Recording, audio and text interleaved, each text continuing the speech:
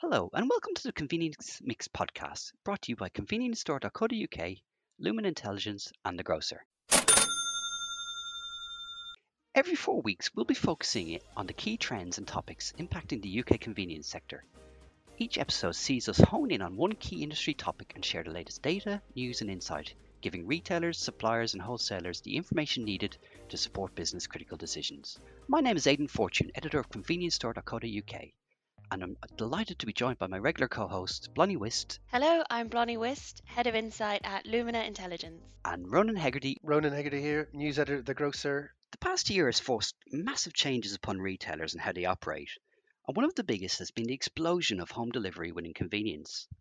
Before the first lockdown, it was something a few dabbled in, but when the multiples buckled under the pressure, things got serious for retailers. In today's episode, we'll be examining how retailers have embraced home delivery, the challenges they've had to overcome, as well as what the future holds for delivery. I'll also be speaking to top retailer Amrit Pahal of Nisa Heath about his experiences of operating a thriving delivery service from his store. First off, though, there's yet another new entrant in the busy convenience channel. Iceland has unveiled its Swift brand with a trial store opening in Newcastle. Swift is being billed as fast, fresh, and local, with nearly 3,000 lines on offer. It's early days, obviously, but it'll be interesting to see this model in practice. Ronan, you've been looking at this for the grocer, so can you tell us what are your thoughts? It's really interesting.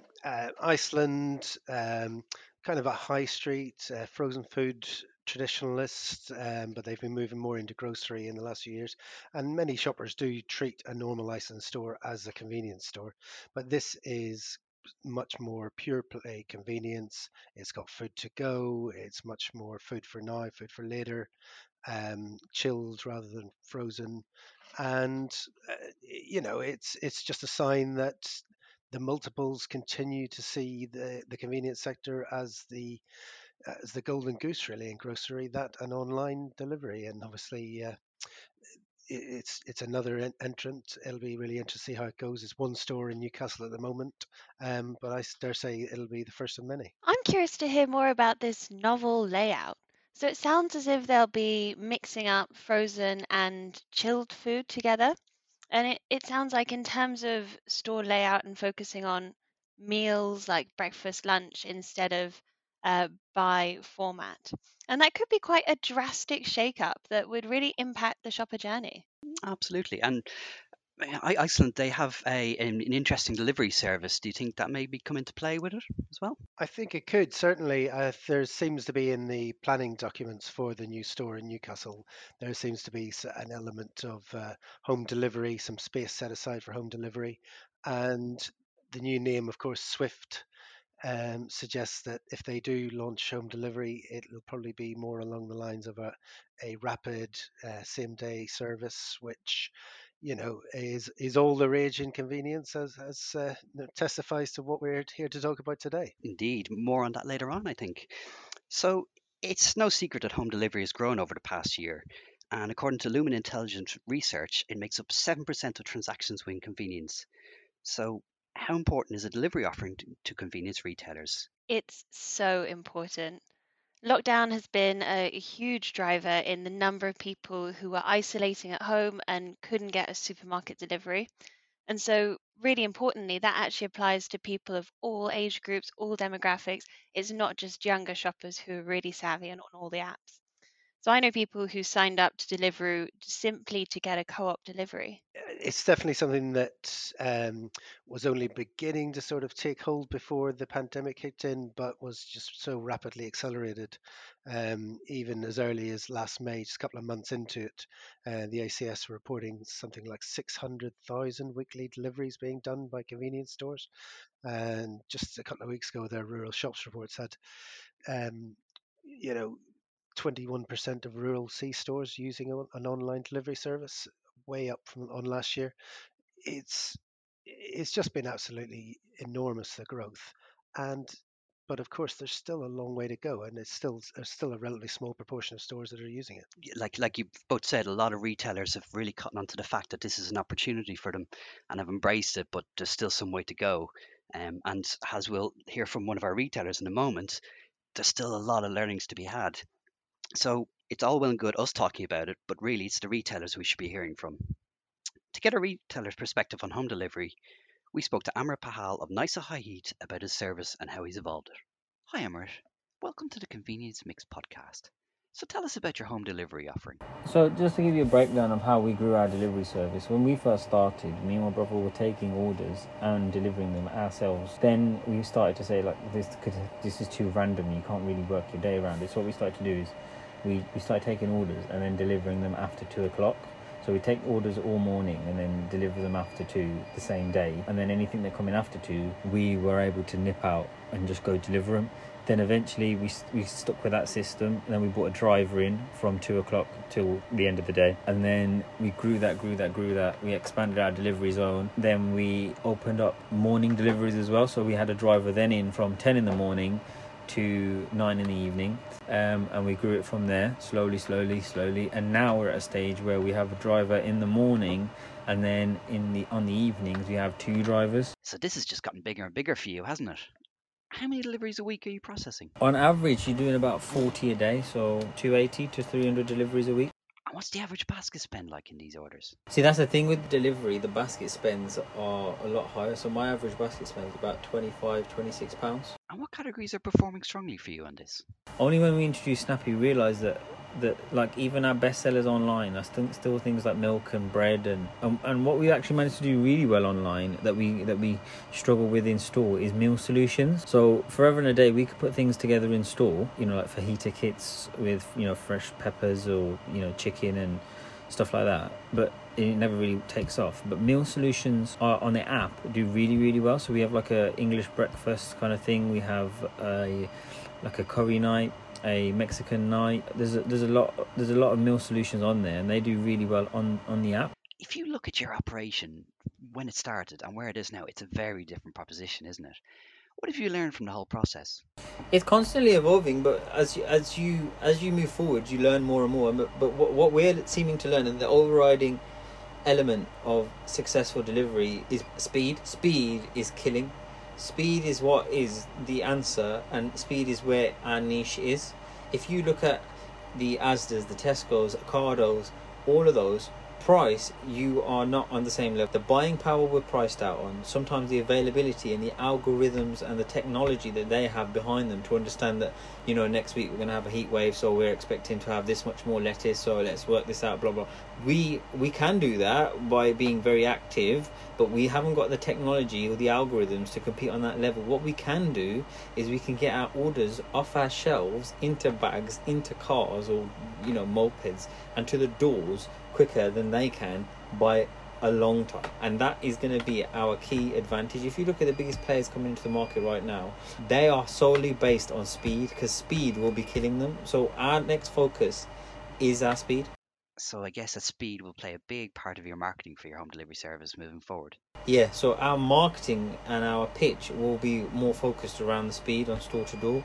And at the end of the day, when you look at the essence of a convenience store, it's never really essentially the best prices on products. It's the whole idea of convenience. And if you don't offer convenience online, you are missing the market. Because if you got a system, let's say like a supermarket style system where you book a slot and you get a delivery, fair enough, it works, there is a market for that, but is that convenient?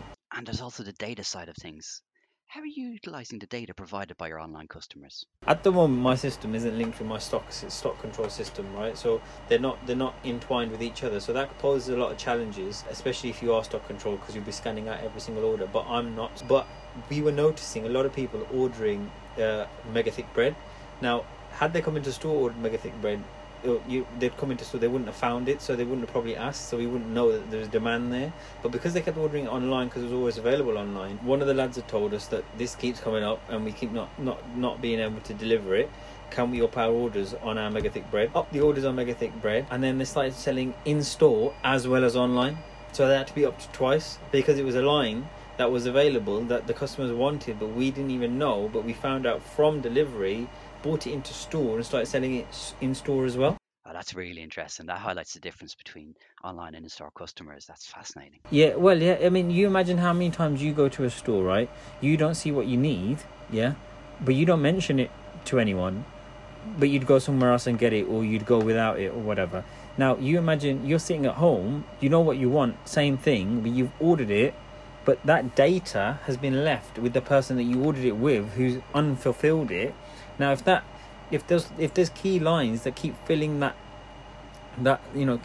data up, you can analyze that and say, hold on a minute, a load of people asking for one thing, we don't have that, or we're always out of that. Let's up our orders on that. And then what you'll see is people in store, because they're the same people, are going to want that too. So you can operationally improve your availability. It's amazing how you're making use of your data. How much further do you can go? We're still very much learning. We're still very much trialing and testing, and we need to improve our KPIs to understand the data better, to figure out how we can improve not just our online service and experience, but our in-store service and experience. And now you understand why data is so expensive sometimes, because the knowledge that's within it, it can really, really help grow your business in areas that you already think you're performing well on. Finally, what advice do you have for retailers who maybe haven't embraced home delivery yet? I'd say definitely go with it, stick with it. It won't come overnight. It's not something that you can just land on your feet with. It's something that you will have to grow. But if you are persistent, it's single-handedly the biggest addition to your convenience store business you can make, moving forward. And the new shop front is online. You have to have an online presence. Thank you so much, Amrit. We really appreciate your time and insight on this. So we've a lot to unpick there from Amrit. One of the interesting points he raises is around data and how he's able to apply what he learns online to the store. Are retailers making the most of the data they have at their fingertips, or have they barely scratched the surface? Now, this is really important, and currently we've seen extremely wide differences in the way that different demographics are interacting with on-demand convenience. For example, younger consumers are more likely to intend to use on-demand convenience in the future and have a really strong preference for late night and entertaining missions. But this is changing so much as new shoppers are entering this route to market. So in a store, you can see your shoppers, you can speak to them and ask them questions, and it's going to be a whole new angle for retailers to get to know their ODC consumers, as they might not be the same people who are coming into stores. And I think Amrit's example about that mega thick bread is such a great example of ODC also boosting in-store sales. Do you think that the retailers who have just embraced online, do you think they're maybe surprised about the level of data that they're finding? Definitely. And it's something that will set them apart from competition that's in their local area as well. Yeah, I think I think the fact is that retailers just get this really immediate feedback. It's there in black and white, the orders that come in, and it's something that the more they analyze, the more they look into it, will really benefit them. And you can start to see that they can start weighting their ordering. They can link it into their EPOS systems and stuff like that. So it becomes a real win-win where it actually just keeps on nudging them in the right direction in terms of what to stock and what their customers are after, and clearly maybe identifying gaps that they might have. Do you think that maybe with EPOS, there was traditionally a bit of a challenge of making the time to read the data and analyzing it? Do you think that might hold true of the delivery that, or the data that comes through from delivery?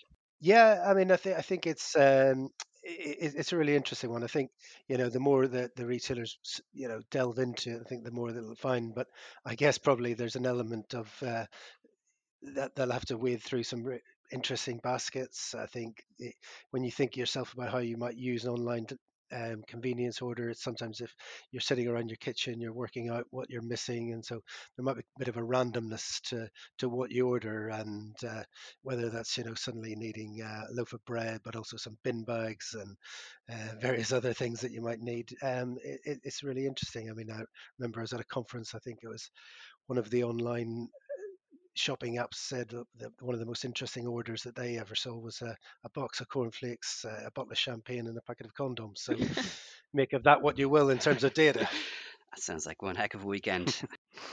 And I imagine that order probably was needed quite promptly. So, and speed of service is something that Amrit and other retailers are pushing aggressively. It's obviously an advantage that convenience retailers have over the major multiples. They can get their products to the customers within the hour, while delivery slots from the larger retailers can be a bit limited. Something we definitely saw during the early days of the pandemic. Could we see major retailers pursuing a smaller, more flexible model that enables a faster delivery that takes on convenience, or do you think they'll just stick with their current scale?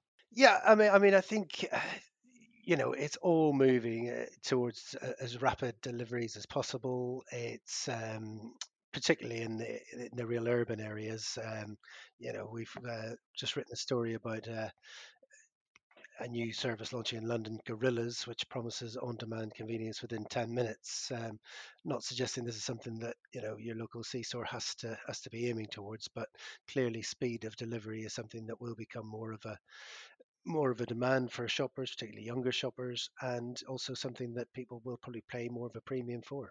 It'll be interesting to see if retailers are choosing to go it alone or set up with a third party like Uber Eats. Do you think maybe that convenience retailers may have put themselves under a bit of pressure offering the service? I mean, Amrit mentioned that in the early days of his service, it was very much, get it all out straight away, get it out straight away. But if you just temper those expectations, you can make for a much smoother service while still satisfying the customer's demands. Yeah, I think it's about therefore sort of managing and understanding what you can achieve. The worst thing you can do is let your customers down. You can promise them something and then fail to deliver. I think the key is to be able to say, right, how much business do we want to do through on-demand convenience? How much will make the service worthwhile? Target that, and within sort of a reasonable margin of error, that will presumably be something that you can handle, you can deliver, and you can keep your customers satisfied at the same time. You know, growing exponentially and at the pace you want. Absolutely. And Blanny, you mentioned about, the retailers have that choice about do they go it alone or do they go with a third party. I've spoken to a lot of retailers who have gone alone because they want that flexibility and they want all the information. They know it's their customers. Um, it's you don't want to be signing up with one third party provider, and then suddenly changing, because that's just going to be confusing for everyone. So it's interesting time, and I think retailers, they have got some tough decisions to make, but they're in a good position. I think there's plenty of offers out there and plenty of options. The interview with Amrit also highlighted how certain categories have performed well online, but maybe not necessarily in store, such as meal deals. So, Blondie, do you think this is forcing retailers to think differently about their ranges and offering and how baskets are filled, be it in store or online? It was so interesting to hear Amrit talk about meal solutions like the full English breakfast, and it totally aligns with what we've seen in our data as well.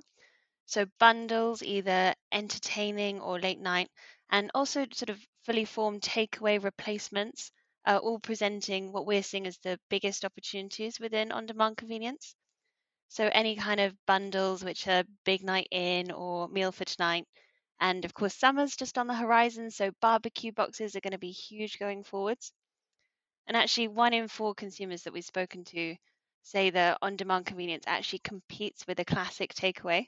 So it shows that there's that premiumization opportunity to replicate food service occasions for over a quarter of shoppers.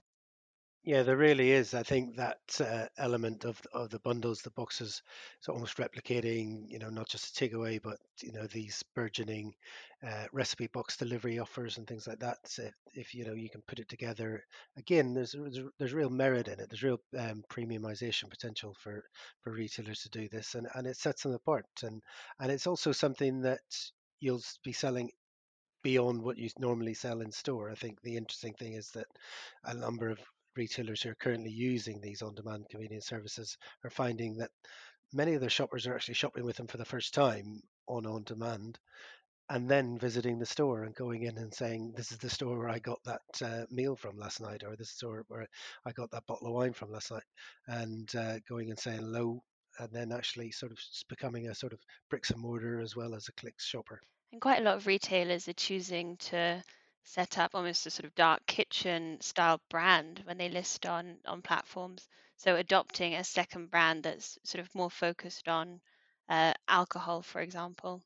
Yeah, absolutely. Well, some retailers I've spoken to mentioned gifting opportunities.